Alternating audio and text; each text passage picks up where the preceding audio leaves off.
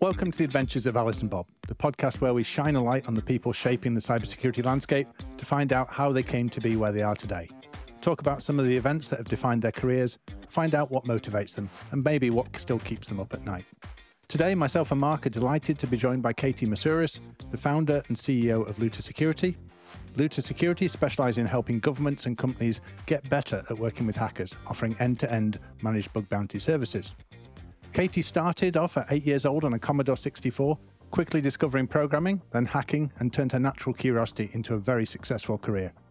Some of her many accomplishments include initiating the first bug bounty program for the Department of Defense, known as Hack the Pentagon, spearheading industry-leading initiatives such as Microsoft's bug bounty programs and Microsoft's vulnerability research.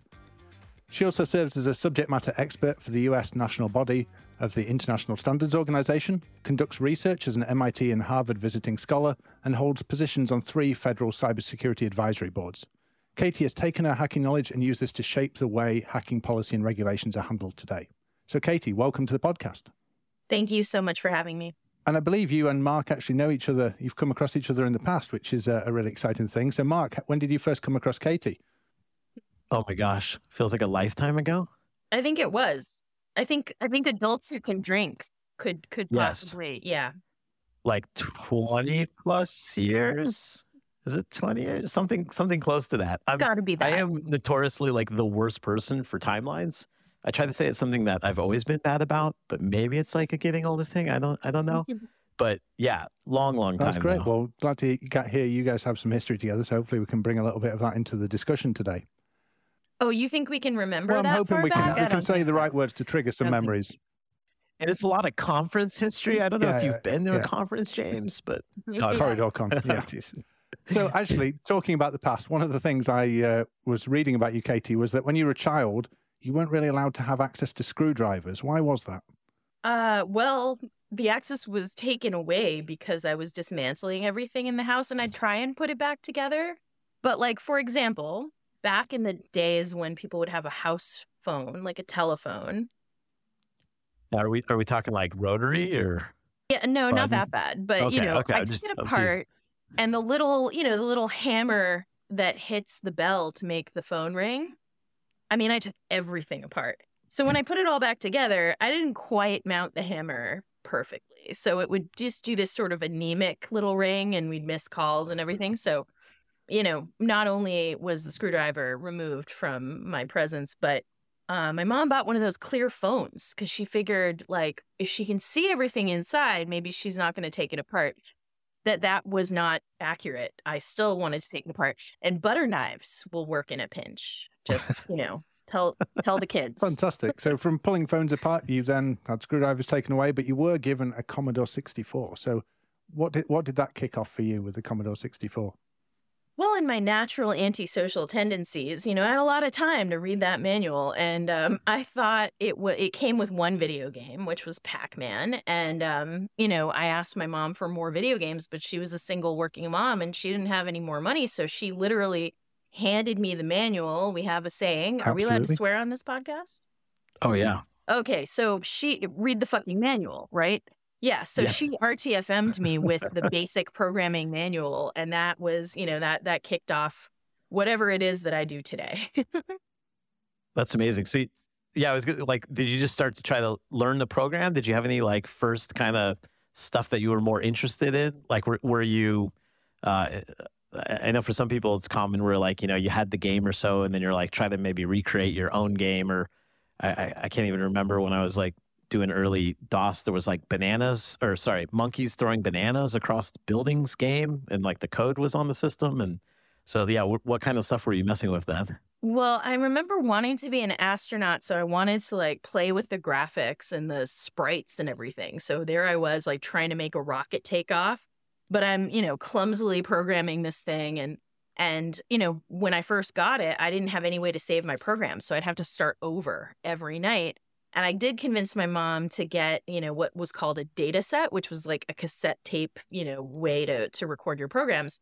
But I think the first thing that I programmed myself that worked, because, you're copying examples out of the book at first just to learn the syntax. And I learned what syntax errors were. It's like, oh, you need that semicolon? Neat. Okay, great.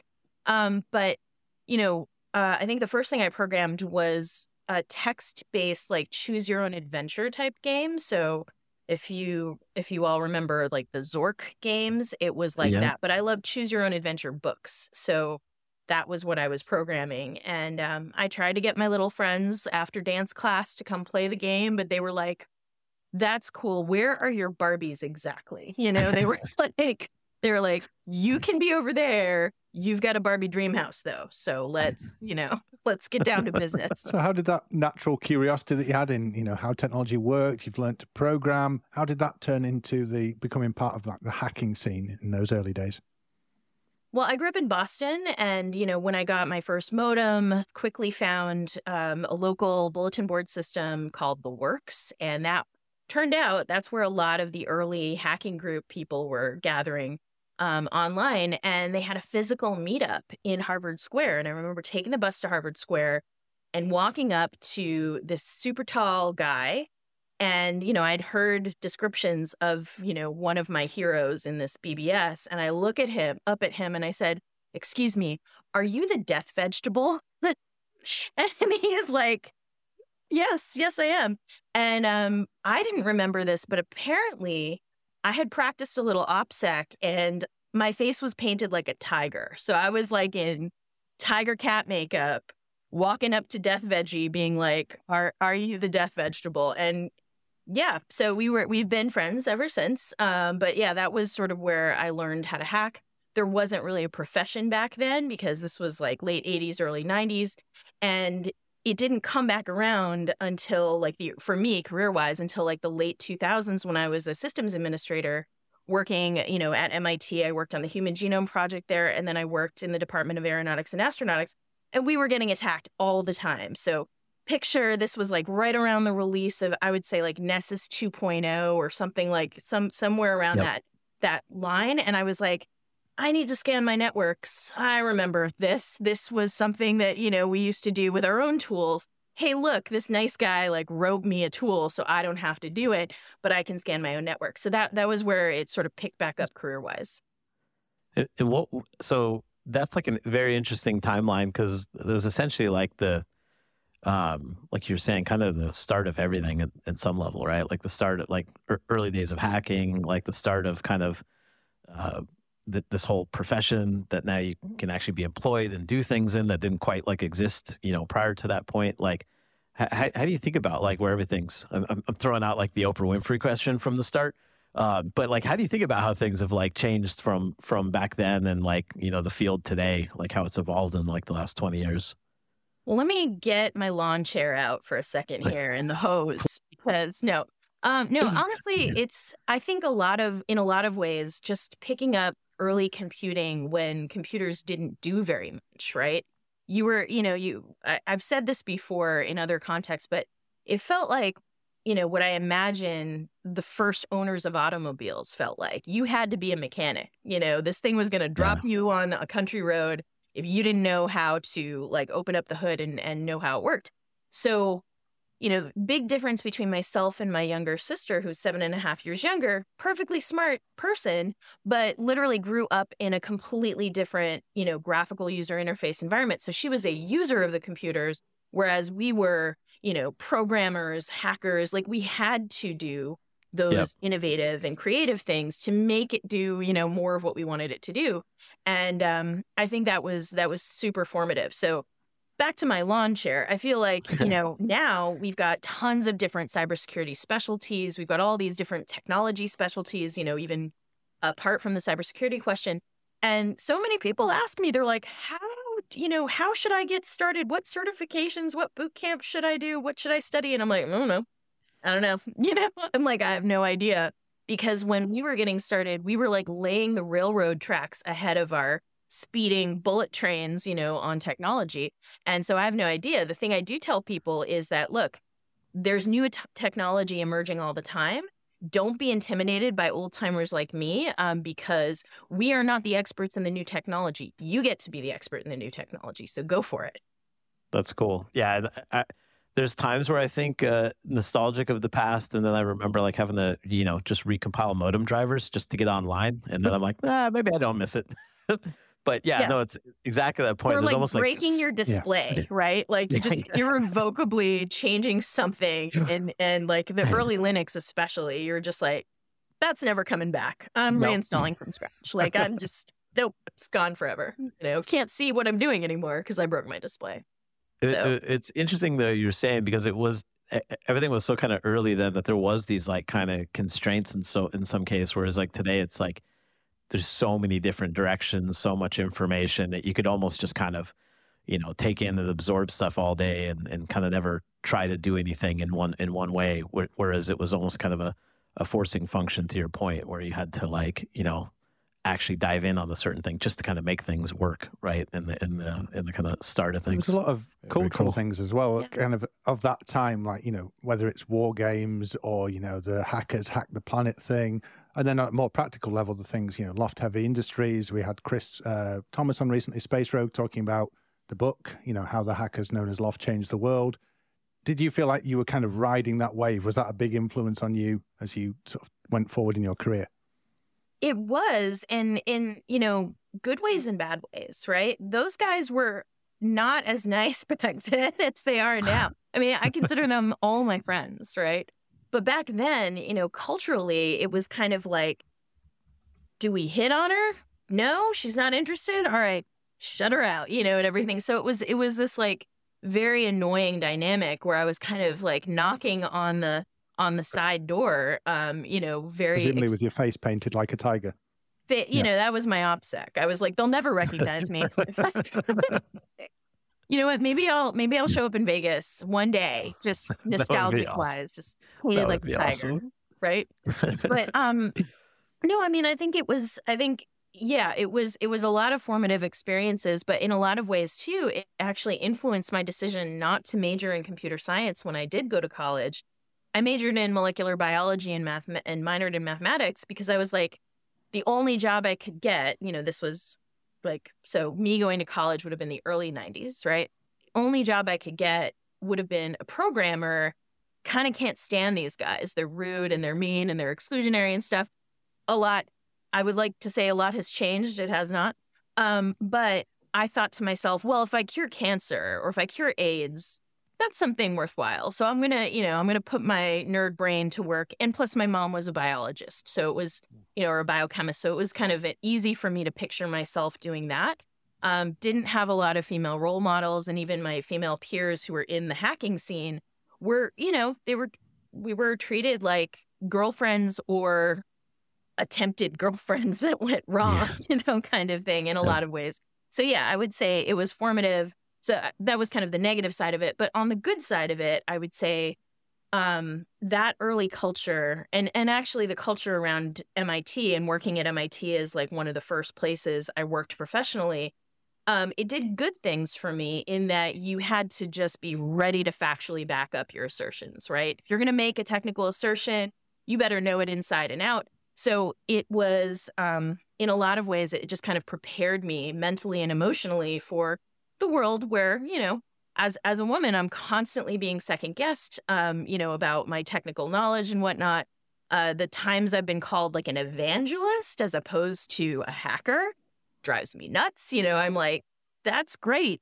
Yes, I do talk about hacking, but that's not what I am, kind of thing. So, it was formative, but in good ways and bad ways. Then you mentioned then from the MIT perspective, so you started coming back in, you saw these systems were under attack all the time. When did you first become interested in that, bridging that gap between the hacking community and the people who are actually under attack? More often than not, these kind of interactions were viewed with a high level of suspicion in the past. Well, so working in the Human Genome Project, I just remember coming in one day and seeing all the Windows machines were blue screened, and it was a teardrop attack. So back then, I think it was MIT's systems managers, like the people in charge of setting up the original like Athena network and all that, they were vehemently anti-firewall. Now, firewalls are just a speed bump, but it sure would have helped. So we had this fat pipe to the internet. And if you could compromise any of the machines on that fat pipe, you suddenly had a launching point that was probably more powerful in terms of internet throughput, traffic you could get sent out, So all universities were absolutely, hackers' favorite playground where you would bounce attacks through the university. But MIT was particularly delicious of a target because it just sat on that fat pipe. So there I was, with hacking skills, but these were my computers. I'm supposed to protect them. But often I wasn't given admin or root, depending on what it was, on the machines in question. So sometimes it wasn't just me scanning my networks. It was me doing what I now call pwn to reown, where I had to pop a box because there was, definitely some vulnerabilities there. And getting on that box, I'd see, accounts from visitors that we had. And then in the Department of Aeronautics and Astronautics, we were getting hit from China a lot. So those IPs were resolving to Chinese address spaces. And it's not a surprise, right? But I think lawmakers now are often shocked because they're, about 30 years behind what the foreign adversary threat, has been after. And they're still like kind of focusing on private companies where they've completely ignored the fact that universities, where a lot of the primary research takes place, they are absolutely under attack, and they have been for the last 30 plus years. Yeah, and I always find universities is like this particularly hard area. There was one of the universities we work with, and the CISO is just kind of trying to wrangle across different departments, but everybody kind of does their own thing. And I mean, it's like a nightmare scenario for what they're trying to secure. And then also to your point, I don't think people think enough about how much they are actually attacked and are this kind of unique thing. How did some of that lead to the hack the Pentagon bug bounty? That was something I don't know as I'm familiar with it, but the kind of origin of how that came about was something I was not familiar with, and I was just curious if you could share. Totally. Well, it actually started with me working at Microsoft, and I had been there at the time only about 3 years, right? So I had started there in 2007. And it was 2010. I was about to leave. And I let my managers know. I said, hey, I'm going to go work at Adobe. I'm moving back to San Francisco. I'll see you later. And they were like, wait, don't go. Stay and work on whether or not Microsoft should do a bug bounty. And I was like, what? You've told the press that you'd never pay for vulnerabilities. I thought that was a done deal. Once you tell the press, it's off the table. And they said, no, we just want you to figure out what that might look like for us. So fast forward, I had to do a lot of data analytics. I've given whole talks about the fact that, Microsoft was receiving over 300,000 non-spam email messages a year. They still do, to secure@microsoft.com. And by the way, one of my favorite T-shirts, I think, was yours, Marc, from way back in the day. It was I think it was a See You Next Tuesday T-shirt for Microsoft. I think that's a British thing. Yeah, no, but I mean, it was See You Next Tuesday, but with the Windows logo on it. I just feel like you were the first one that I saw wearing one of those. And I was like, that's a good one. It's possible. Right. But no, I mean, so essentially 2010 was when Microsoft started looking into the idea of doing bug bounties, even though it was receiving all these bugs for free. And what I was able to do digging into the data was seeing, look, we're not receiving the bugs for the beta products during the beta period. Why? Because the only thing we were giving out instead of cash was recognition, right? And you don't get recognized unless there's a Microsoft security bulletin. You don't get a security bulletin for a beta product, right? So everybody was hoarding their bugs. And then you get a big spike of bugs after the, beta turned into the gold version. And it was such a pain for Microsoft and for the customers who had, early adopter customers were now hit with all these patching that they had to do. So convincing Microsoft based on the data that we could shape that traffic. If we put a bug bounty at the beginning of the beta period, we could get those bugs ahead of time because we were providing not just recognition, but a little cash. And, we got 18 bulletin class bugs in 30 days. We paid maybe $28,000 total for them. So it was definitely worth it. And then we also put out, the first bug bounty that from a vendor that was 6 figures. A lot of people don't remember. So it's almost the 10-year anniversary of when we launched those bug bounties. So they actually launched in 2013.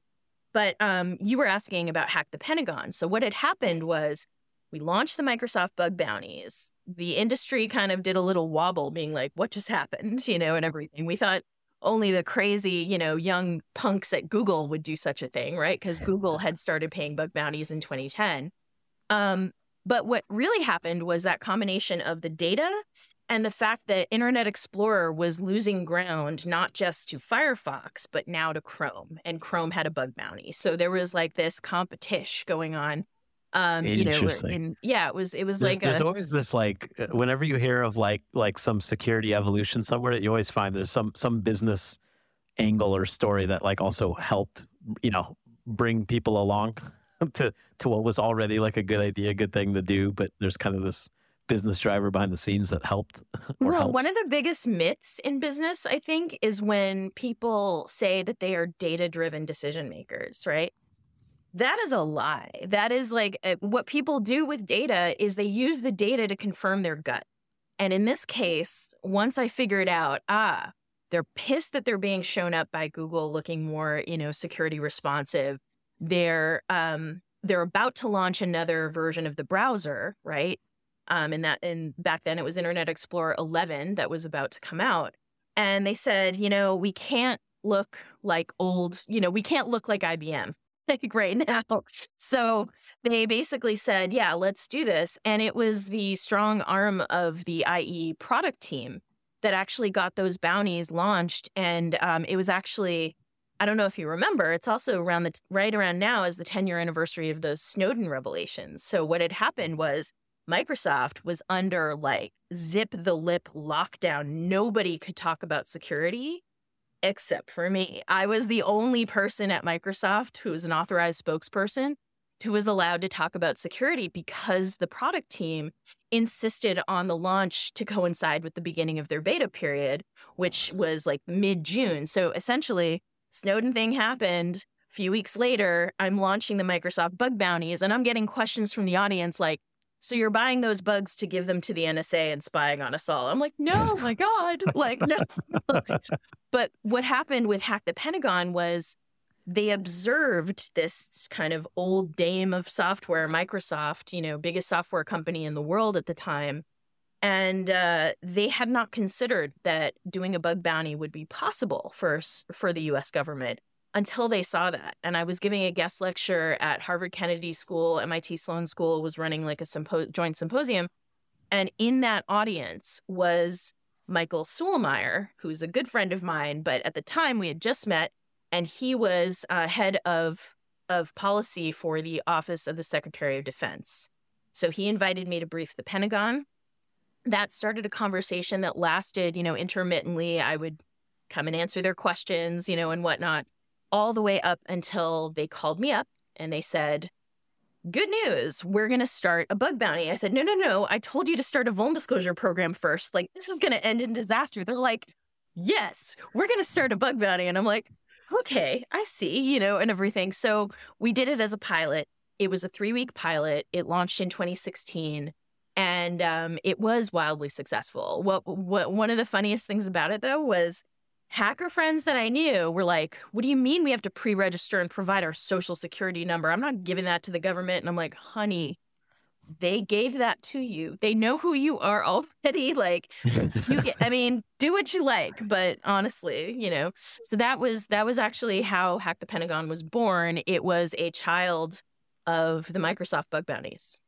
Yeah, it was, to me, it was one of these crazy milestones of like thinking of my like early teenage total script kiddie days of like, script kidding my way around Pentagon systems or whatever else, just to explore, to learn, nothing trying to break stuff. But when I saw that actually come out, I was like, what cool times do we live in? Like Right. Just the idea that you could be doing all that legitimately is just the coolest thing. And how do you think, like bug bounties in general, like how do you think that whole world has evolved? Like it's more common now for companies to do them.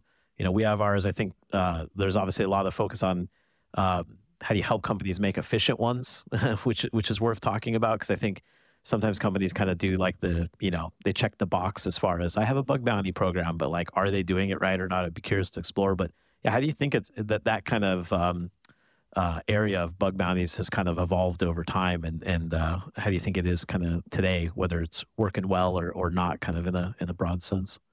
It's a great question because on the one hand, I'm excited that bug bounties have spread like wildfire because that means that more people like us stay out of jail and get paid, right? That's a great outcome. And more people have heard about vulnerability disclosure because of bug bounties, right? Even though for me, the process is backwards. Like a lot of people, well, like you said, will check the box. I call that bug bounty Botox. I'm like, ooh, you think that makes you pretty? No, you got to be pretty on the inside. But I think what a lot of people miss is they will talk about their bug bounty metrics and they'll talk about things that are, frankly, they're not metrics of security at all. They're just budget metrics. They'll be like, we got this many vuln reports and spent this much on the bug bounty program. I'm like, great, but how did your security improve overall? Like, what classes of vulnerabilities did you wipe out? Holy. And that's often a question that they're like, class of what? Class of, I don't understand what you're asking, because they haven't even been categorizing their bugs. They haven't been looking at bugs as a symptom of underlying security malaise. You know what I mean? Like they've missed the whole point, which is that's supposed to catch what you miss in your security process. And a lot of them are skipping to bug bounty as like a cheap way to find out where their security holes are. And it's like, you should have fucked around earlier to find out. Yeah. You know what I mean? Yeah. You should have fucked with yourself first. And now you're getting like cheap scanner tool bugs or like configuration errors that, again, you should have been looking for and you should have had processes to fix. So on the one hand, thrilled that it's popularized, ways to pay and not prosecute my people. But on the other hand, it's not really, it hasn't, the tide has not made all ships rise as we hoped they would in security. Yep. No, and it's really interesting what you're saying of the, are people stepping back and like, not just the kind of, I feel like there's this easy, to your point, like stats you can kind of generate. And I know even at like board levels, people are like, we have a bug bounty and look how many things we found. And it's this easy thing to put on a PowerPoint slide. But like the important part is what you were saying about like, how are we doing on certain bug classes? How are we doing to hopefully kind of harden our software or our systems in a way that is like, even if there is a one-off bug, it doesn't have to mean the end of the world. It feels like we're kind of relearning. You were mentioning, early days, using early versions of Nessus and kind of vuln scanning and all that. And there's the kind of whack-a-mole approach to vulnerability scanning versus like, are you well architecting your environment? It seems very similar in the kind of bug space, that sort of challenge. So it's hopefully for folks listening, it's something that they're, when they think about their own bug bounty programs and how to actually evolve it, to not just be that whack-a-mole. Honestly, people underestimate the types of job role that it takes to actually run these programs correctly. A lot of people are like, yeah, you have to have someone who's ready to fix the bug. So we've got our developers working on that. And I'm like, well, your developers wrote the bugs, so there might not be, you might have a missing link in there, of real security people and security architecture people. But it's also, some of the more or less glamorous jobs in security. There's like legit program management that keeps bugs from, being endlessly deferred. There are program management jobs, in making sure that bugs stay under the, relatively attainable 90-day target to fix. And I think that the other major thing that, modern bug bounties have done is that they've unfairly joined the idea of non-disclosure agreements in what, would be perfectly fine in a contracted penetration test versus these non-disclosure agreements implied or enforced, both in these bug bounty platforms. And, the bug bounty platforms themselves are simply selling the illusion of control. They're not, they're not actually helping the organization get more secure if they're letting, people have private bug bounties that are under NDA and they just kind of learn about the bugs and never have to fix them. But it's also bad for the researchers because unlike a contracted pen test, you're signing away, your ability to talk about these bugs in exchange for a fixed fee. And that's fair. That's a fair exchange of your time and labor. it's not a fair exchange in bug bounty world. So anyway, there's a lot going on there that, we could spend an entire podcast talking about, but that is, that's some of the major issues, I think, where people misunderstand what is the best application of a bug bounty. And really the answer is the number and severity and exploitability of your bugs should be going down. And if they're not, you got a problem. You've got systemic problems that are not going to be solved by a bug bounty, no matter how many non-disclosure agreements you slap on it. You're not getting better at security unless those stats are moving in the right direction. One of the things that, I've commonly come across with these kind of things where people say we've got a bug bounty program, we've got a vulnerability disclosure thing, is exactly the things you're talking about there of, we've got a security guy, we've got an engineer who's responsible for this, and then someone reports something, and usually it's a communication breakdown. You end up in some internal email loop, you're not talking to the person who's reported it, they get annoyed and go and blog about it, all these kind of things go wrong. And then you've talked about some of the other important drivers there. One of the things that interests me is when you're talking about building bug bounty programs, you always say the word sustainable. What do you mean by making a bug bounty program sustainable? So, much like civilizations, they rise and fall. And I would say security civilizations within organizations rise and fall. You may have some very energetic, visionary folks, technical practitioners who really understand the problem, but they understand the problem at a point in time in the organization, right? And they may stand up an amazingly effective bug bounty program. All the engineers, have enough security knowledge that bugs don't get left behind, no bug left behind. And it's chugging along for quite some time until those people leave. And they don't all leave at once, but they matriculate out. And eventually what happens is you're left with a program that people knew how to run when it was sort of a passion project and they were good at it. But then suddenly, there are the regular developers who maybe aren't well-versed in security. And you lost a program manager, to some other project. And so there's nobody making sure that none of the bugs are falling on the floor. And that's honestly, we get two kinds of customers coming to us. We get the kinds of customers that say, like the UK government, when they came to us, they were like, we've been doing vuln disclosure, but we want to formalize it. So help us formalize it and help us create a maturity assessment so that different government departments can know when they're ready and onboard themselves into like the centralized vulnerability disclosure program for the whole UK Gov. So that's one kind of customer where they know that it takes sustainable process, maturity assessments, and then an onboarding process, right? And then there are the companies that come to us. So Zoom is a great example. We've publicly worked with them.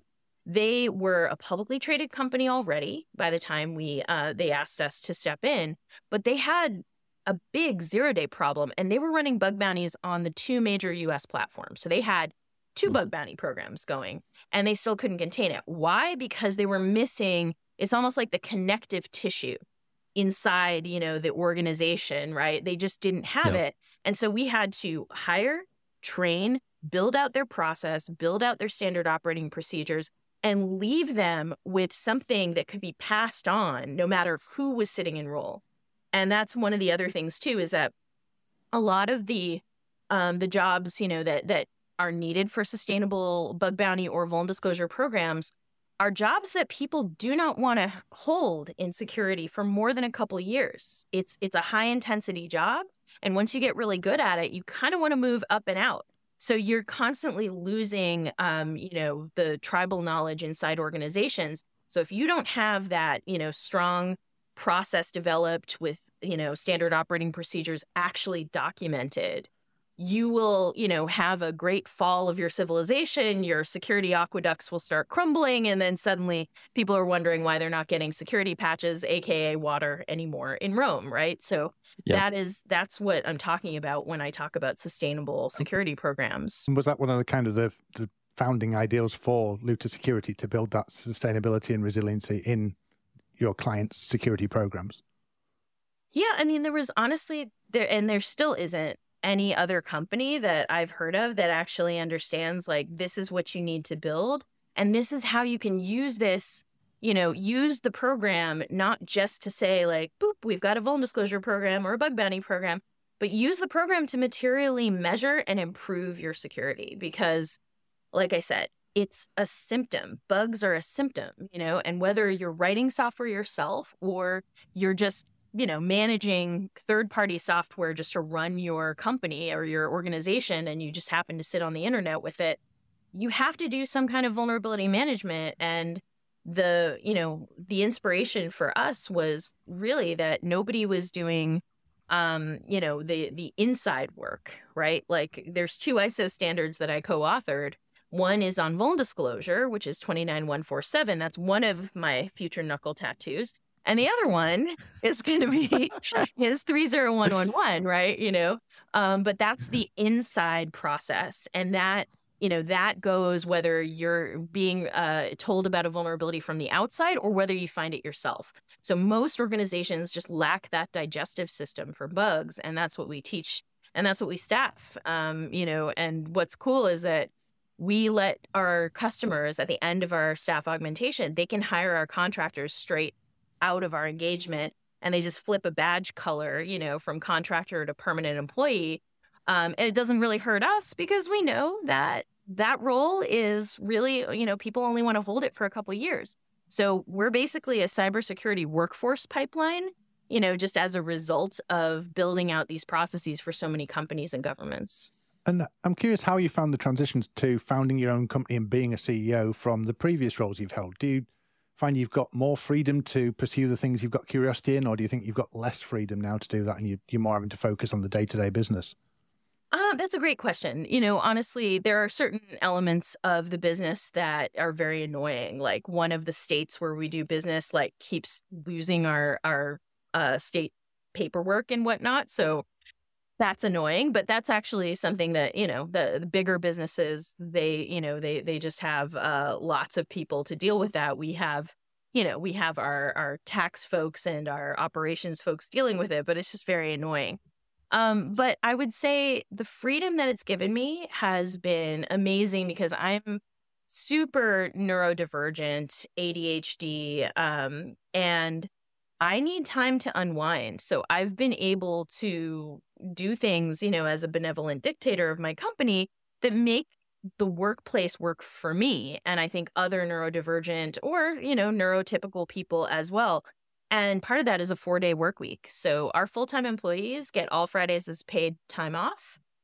If something that looks, like it's important comes in, I am the one who falls on the grenade and I tell whatever external person, hey, all my FTEs have, Fridays as PTO. Someone will get back to you next week, that kind of thing. But that gives me sort of the mental space to be more creative, to unwind from the workday and whatnot. And, I'm sure there will be a time when my company grows to a certain size where we can't, kind of enforce the same day off for everybody. But for right now, it really works for us. And I love that. What I will say is that people coming from other corporate environments have corporate PTSD, and it takes them a few weeks at least to get used to the fact that I really don't want them emailing anybody on the weekends. I really don't want them checking, while they're on vacation and stuff like that. And honestly, it gives me anxiety when they do it. So I have to frame it like that. I'm like, you're harshing my weekend right now. So you just stop. The boss is telling you you're annoying me, and, and whatnot. But I save those emails for Monday morning, right? Draft them, stash them, send them out, and try and set that example. But I don't know. I think that, I think all companies should explore flexible working arrangements because, clearly being neurodivergent doesn't impede you from having a successful career if you can make room for it. Yeah. And, that area of you're covering security vulnerabilities, you're helping people out, and you're a divergent there. There's actually, when I've been doing the research into yourself, there's so many problems out there you're trying to solve in the world. So maybe you could tell us a little bit about the work you've been doing with the Pay Equity Now Foundation and the work of the Manglona Lab at Penn State Law, because I think that's just a wonderful thing to hear about. So I was the lead plaintiff in the attempted class action gender discrimination lawsuit against Microsoft for pay and promotion inequity. And the long and short of that is that we failed to get class certified here in the state of Washington, whereas if I had lived in California, California has differing state laws where, if the data doesn't lie and there's a group of people that are getting paid less, that group of people is automatically certified as a class under California law. So my same lawyers actually brought a very similar case against Google, and Google had to settle for over $160 million to back pay, a lot of the underpaid, underpromoted women in their workforce. Microsoft got away with it, though, because I live in a state that doesn't have that law. And, at the federal level, it's almost impossible these days to get a class action certified, which everyone should be very, very worried about. And the reason for that is Walmart got away with essentially arguing, yes, we know that all the women and the brown people were paid less systemically, but that's because we sure did hire a bunch of prejudiced managers and they all just made those individual decisions. So, Walmart wasn't held accountable at a corporate level. Therefore, federally, we're not going to get the same justice under the law. So hence me deciding to drop my case, form the Pay Equity Now Foundation, which, the premise is very simple. It's just like any other vulnerability or bug, you audit for it and you correct it. And that's really the premise that I want all organizations to take a look at themselves, audit for pay and promotion inequity across, all the underrepresented groups, and then just correct for it and do it every year. And then the Manglona Lab, that's named after my late mom, the one who got me the Commodore 64. The RTFM. Right? And RTFM, yeah. But she was systemically underpaid and underpromoted her whole career. And that would have absolutely changed the trajectory of all of our lives. And she might even still be with us today. Fuck cancer. But she might still be with us today if she hadn't had to work so darn hard her whole life. So I chose Penn State Law, not because I, had any connection myself, but because a really good friend of mine, Professor Andrea Matwishin, works there, and she started the pilot lab, which was all about the intersection of law and technology. She's actually a hero. She drafted the language that went into the DMCA exemption for security research. So she is an unsung hero, and we should make stickers of her and plaster Vegas with them. But I asked her, if the college would be a good place to start a lab like this focused on pay inequity, and she said, yeah, absolutely. So just recently I went there, I met with the executive director and some of the students who were working on some cases and everything. And I found out from the executive director, there are only 3 law labs in the top 100 law schools in the entire United States that focus on equity issues at all.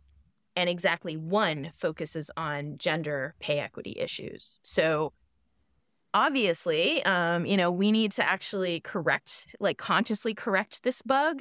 Think of it like a whole bunch of format string vulnerabilities, right? Easy to scan for, easy to fix once you know what you're looking for. And we just have to, as a society, decide to fix it.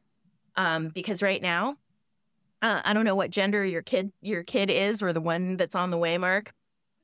Gonna have one of each, so I get to learn it all. Oh my God! So that's heartbreaking. I've got one of each too, because I know the one that is male is going to have a much easier time getting paid what he's worth, as opposed to the one that's female. And right now, the trajectory is, even for white women, it's going to be more than 50 years until white women achieve pay equity with white men. It gets worse the darker your skin is. So professional, and the higher you go up in the professional ladder. That's another surprising fact. It's like Black female surgeons have the biggest pay gap between themselves and white male surgeons. And that's outrageous, right? So anyway, we should talk about something else, so that this is the last thing that we talk about. No. But obviously it's a passion of mine. But it's, it's something that should be a passion for everyone, because we are 100%. Leaving good talent behind. Yeah. And 100%. It's not just pay, it's promotions, right? It was easier for me when I was a hacker for a living, because I could be like, I popped that box and no one could argue with me because I popped that box. But when I tried to move up the ranks, it was like questioning if I was ready and questioning this and, all of these things that I saw, much less experienced males being promoted over me who hadn't done nearly what I had done or had the experience I had. So that is something we need to correct. like a bug. Absolutely. And that's the reason I brought the question up, because it really impressed me the way you were approaching it. I think it was a Vice News article that said you were basically, taking the hacker mindset to this problem and actually just putting it in front of people in very plain terms of being able to audit and being able to correct for these things. And, we want to, in the same way of bugs, we want to knock out entire classes of these issues and make them non-existent. Oh, totally. Yeah. One of the things that came up in the research was the issues you had with Clubhouse. So maybe you could talk a little bit about what you discovered with the Clubhouse social media. Okay, so one, I didn't mean to, but accidents happen. And what happened there was... Have I just been living under a rock house or living under a server? Why have I never heard of accident before? Oh my God, I can't believe I just said that out loud. I'm probably going to get it flamed. I'm going to get flamed online. It's probably like such a used word, and I've never heard it. Oh my God. It was a accident. It was very innocent. So what happened was I had joined Clubhouse right when it was like super hot for that, 2 months or whatever it was that it was really ramping up, and got an invitation, and they were talking about some security vulnerabilities that, and some issues with like data going through China, et cetera, et cetera. So apparently, if you just logged out of the application and logged back in, it would force an update. So before I got the forced update, I was like, I have another phone. Why don't I just like install it fresh, the new version on the new phone, leave my old phone logged in, and just like see if I can see any differences, right? So I happened to be in a Clubhouse room when I had downloaded, the Clubhouse client, the brand new one, onto the second phone. And I start messing around, I log into the second phone, and I realize it doesn't log me out of the first one, not entirely. It presents the log out screen, but I can still hear everybody, and I can still talk to everybody using phone number one. So I'm like, hold on a minute, what else can I do with this? So playing around with it and everything, found out phone number two, I could appear to join a room. So first of all, I wasn't even in the room that I was ghosting in, on phone number one. In phone number two, I had to join that room from phone number two. Once I was in there, I could leave the room on phone number two, but phone number one's session was still alive the whole time. But this did something really weird.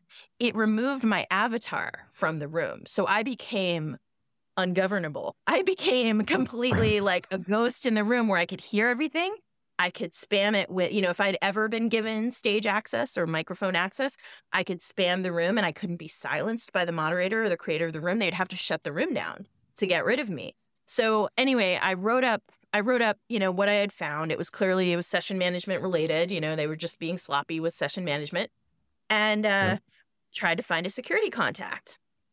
It was almost impossible. Then I heard they were running a bug bounty program, but I couldn't find anything on any of the bug bounty platforms' public pages.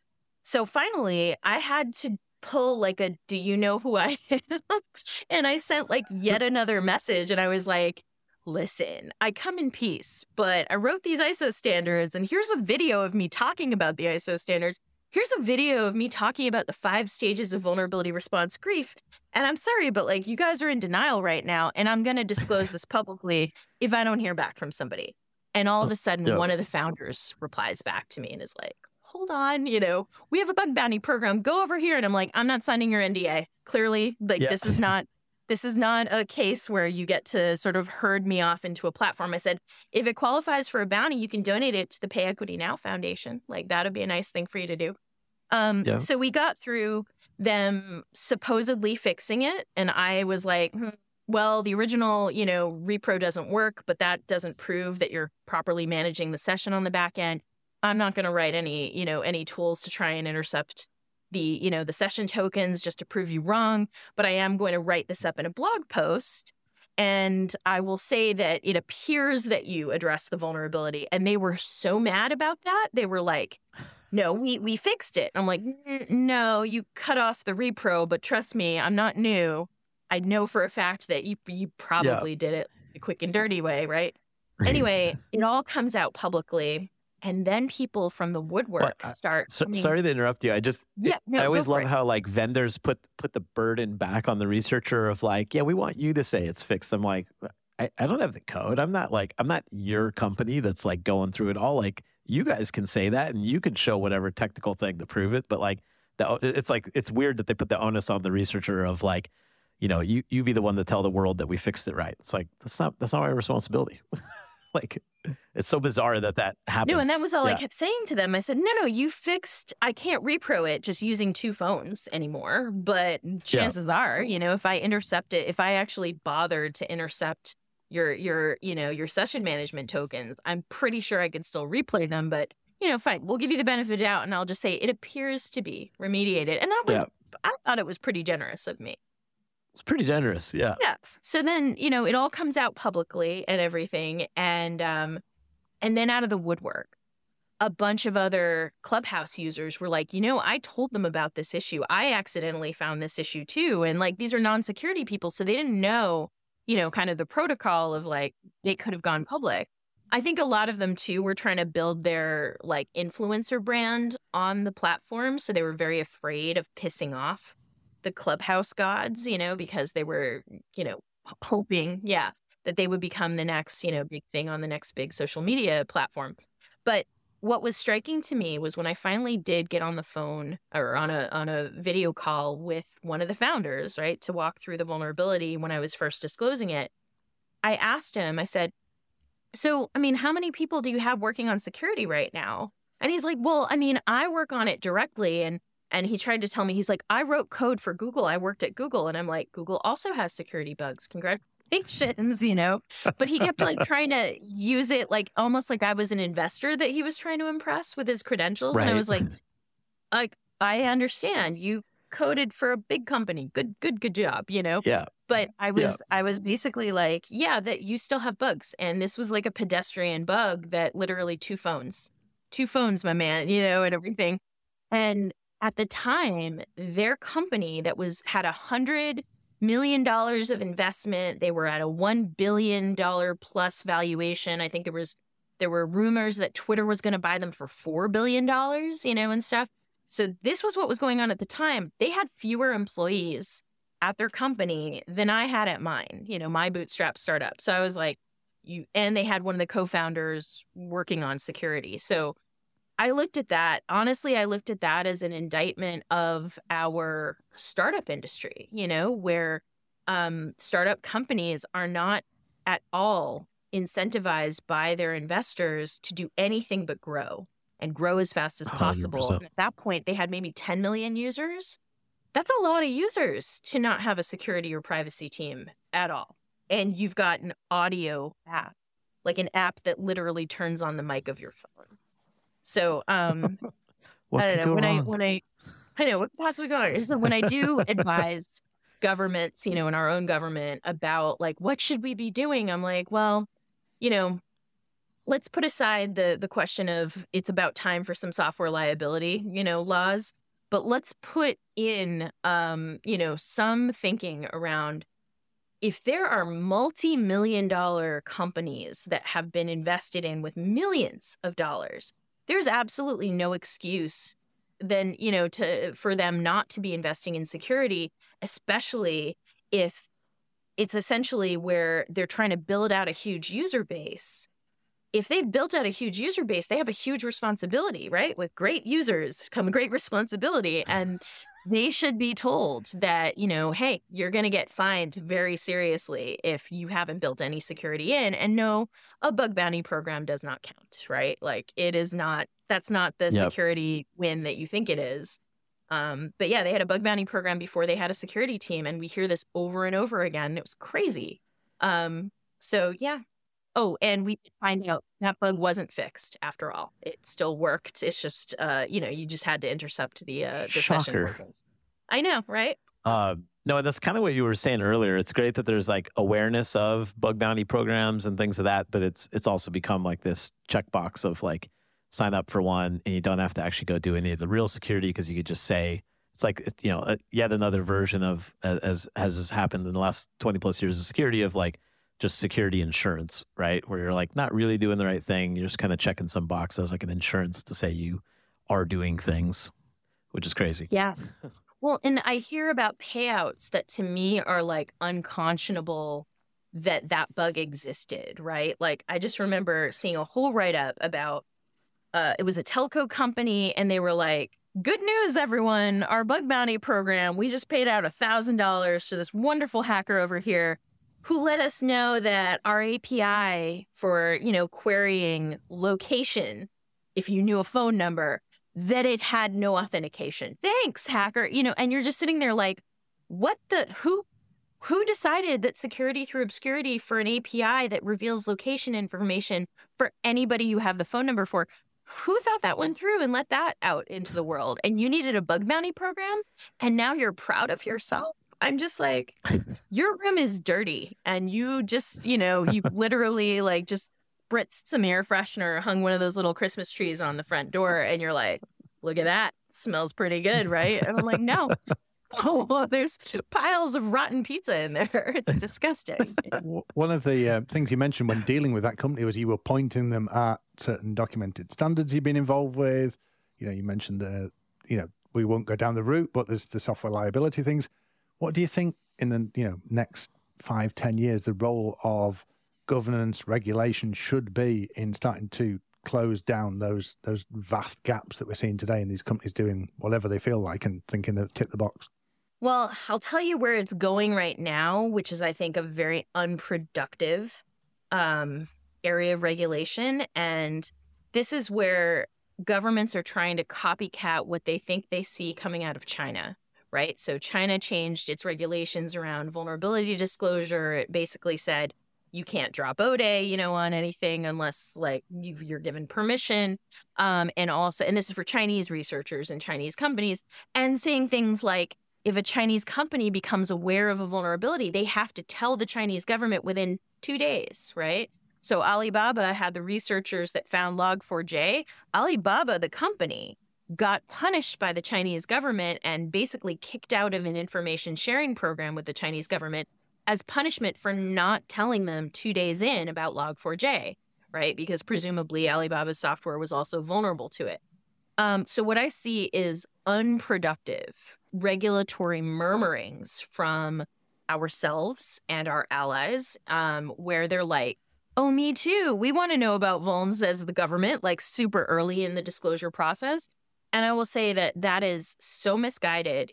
All it will do is, essentially concentrate bugs in governments that historically have not been great at defending themselves, right? Every government, has been breached, but certainly some more than others. And I would say if I were an adversary, as I have been professionally, before, I would go, it's like, why do you rob banks? Because that's where the money is. Why not go to what I call the buggy bank? Like if you're concentrating bugs from all the corporations in a given country into their government, oh my God, that simplifies, attacking and being able to, really put a country at huge risk. So you were saying, like, what direction should we be going? I'm seeing a tide of a direction that is not only non-productive, but it's actually going to make us more vulnerable to our adversaries, any adversary. And, my government, my government advisory roles, like one of them, for DHS, the Cyber Safety Review Board, we had to do the whole like oath thing, that they do for swearing people into Congress or becoming president, where you swear to protect the United States against enemies, foreign and domestic. And to me, that type of legislation and that type of regulatory proposal, that is an enemy of the United States. That type of early warning for people who are not party to actually writing the code to fix those bugs, that's breaking the norms of disclosure in a really bad way, and it's going to lead to a lot of damage. I wish I could tell you, like, oh, there's this great thing happening, in regulation, and I really support it. But no, mostly it's like me being like, that's a terrible idea. We're all going to die. That's like my job now. I'm like, nope, we're all going to die that way. Let's not do that. So maybe ending on the advice front for, anybody that's maybe kind of new to the field. We were kind of chatting just before, we started recording that if I could say this, but you were mentioning you're definitely my elder, although Yes. visually I think people would think the opposite.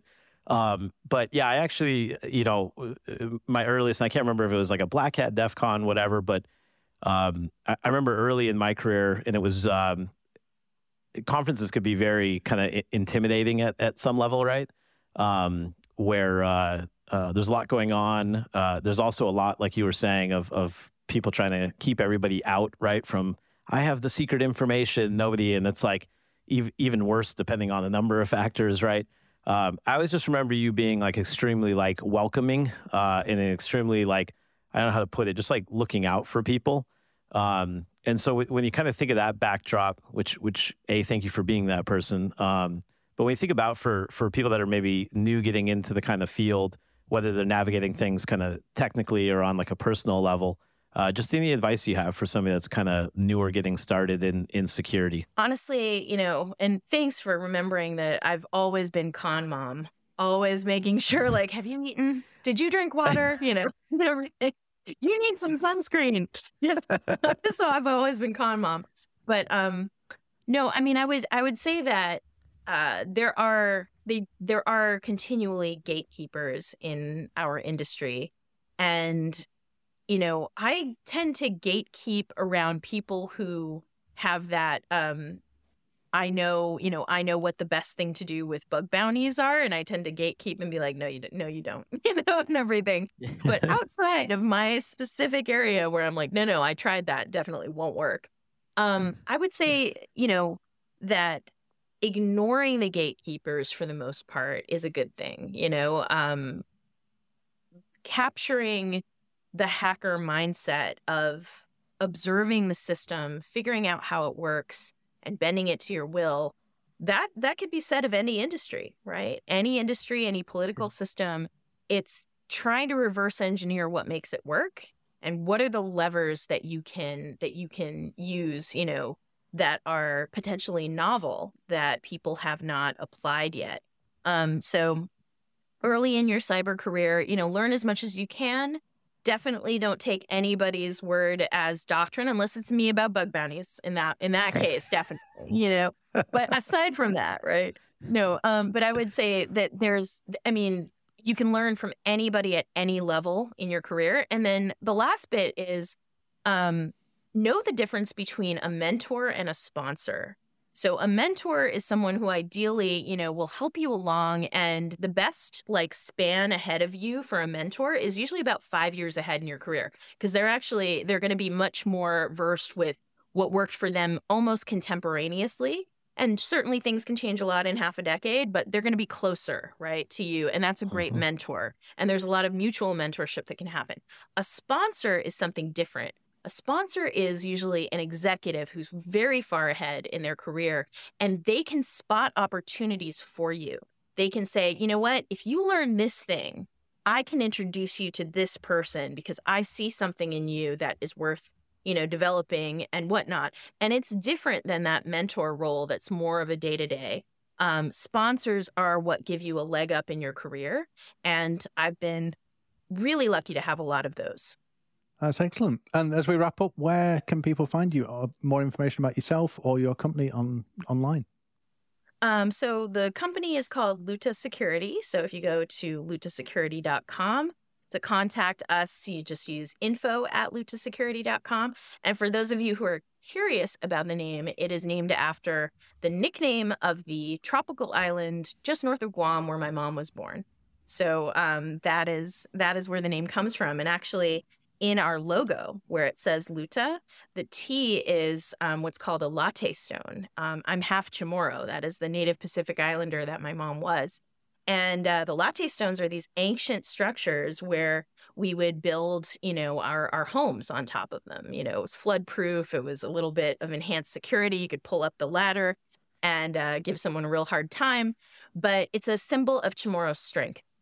And a lot of people see the hibiscus, the pink, motif of my company, and they say, this isn't like normal security companies, that have shields and swords and armor and all this kind of, big masculine energy. And I'm like, Yeah. I've got an enduring culture of over 5,000 years embedded in my logo. So there you go. There we go. Sustainability and resiliency woven right through the company heritage there. So that's fantastic. So that's all we have time for today on the Adventures of Alice and Bob. I'd really like to thank our guest, Katie Moussouris, for sharing her story from RTFM to CEO. And whether you realize it or not, the passion, the curiosity, and the expertise Katie brings have built the sustainable bug bounty and vulnerability disclosure programs that have really shaped the world of software and infrastructure around us on a daily basis. So I'd like to extend a really heartfelt thanks for all that hard work that she does and continues to do to make the world better. I'd also like to thank my accidental co-host, Marc Mayfrey.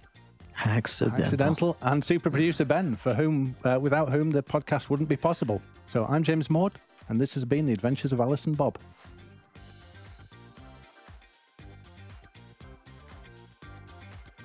Thanks for listening to the Adventures of Alice and Bob podcast. Don't forget to rate, review, and share this with colleagues that'll get value from it.